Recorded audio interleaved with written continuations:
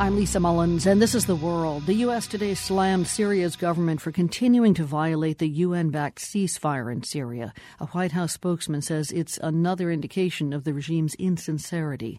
United Nations observers are in the country to monitor that ceasefire, and today they got a taste of the violence. The observers were surrounded by anti-government protesters in Damascus when gunfire rang out. No casualties were reported in the incident. It's a different story, though, in Homs. Government forces there again shelled parts of the city in a blatant violation of the ceasefire. We spoke earlier today with an activist in Homs who calls himself Abu al-Layth.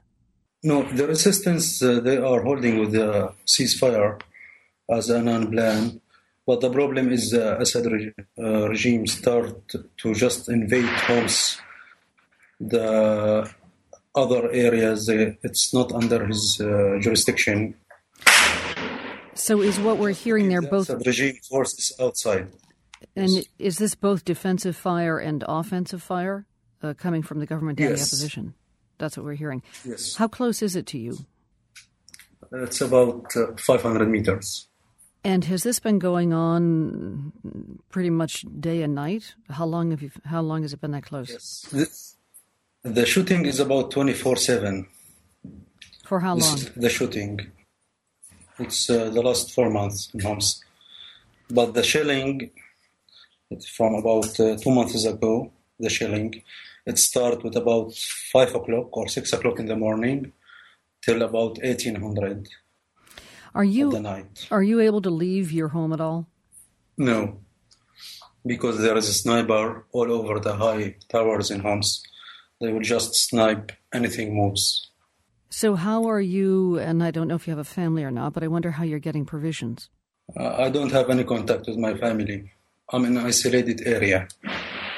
So we cannot just be in contact with other parts of Homs. Do you have a weapon yourself? Just to defend myself, yes. Have you had to use it? No, not yet, but just to scare the army. They were shooting me. I tried to get out from my last position. You mean when you were outside? Yes. Yeah. What is the weapon? AK-47. AK-47. How long are you going to be able to stay where you are right now? It sounds like you're not able to get around or move around, or can you collect food, water anywhere?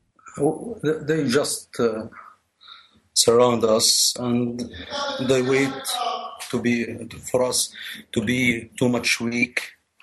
After that, they will enforce us and kill us all. I just wonder if you identify yourself as a fighter or a civilian, or perhaps these days both.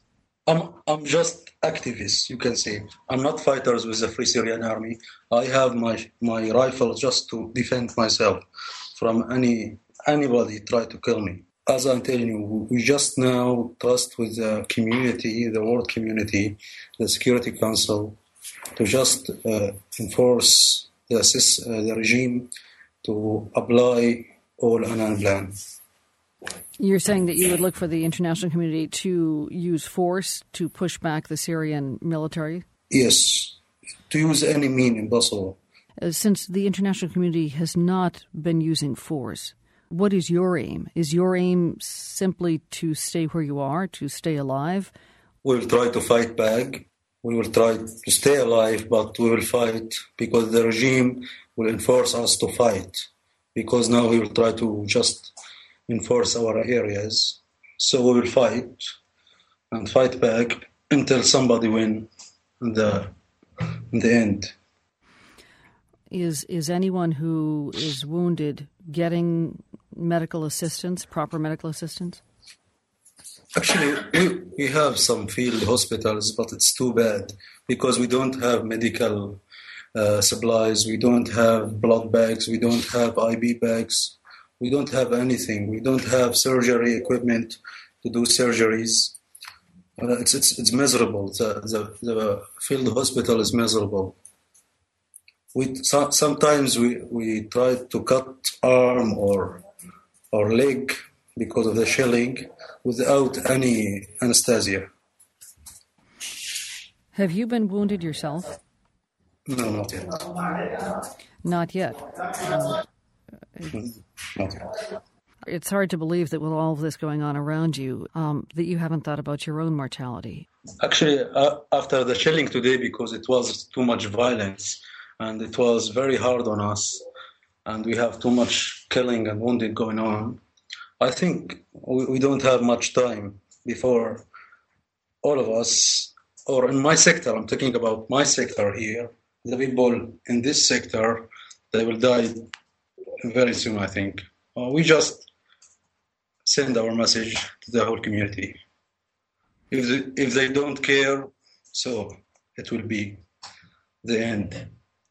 Thank you for speaking with us, and we hope you stay safe. Welcome, ma'am. Thank you. That was an activist in Homs. He calls himself Abu al-Layth.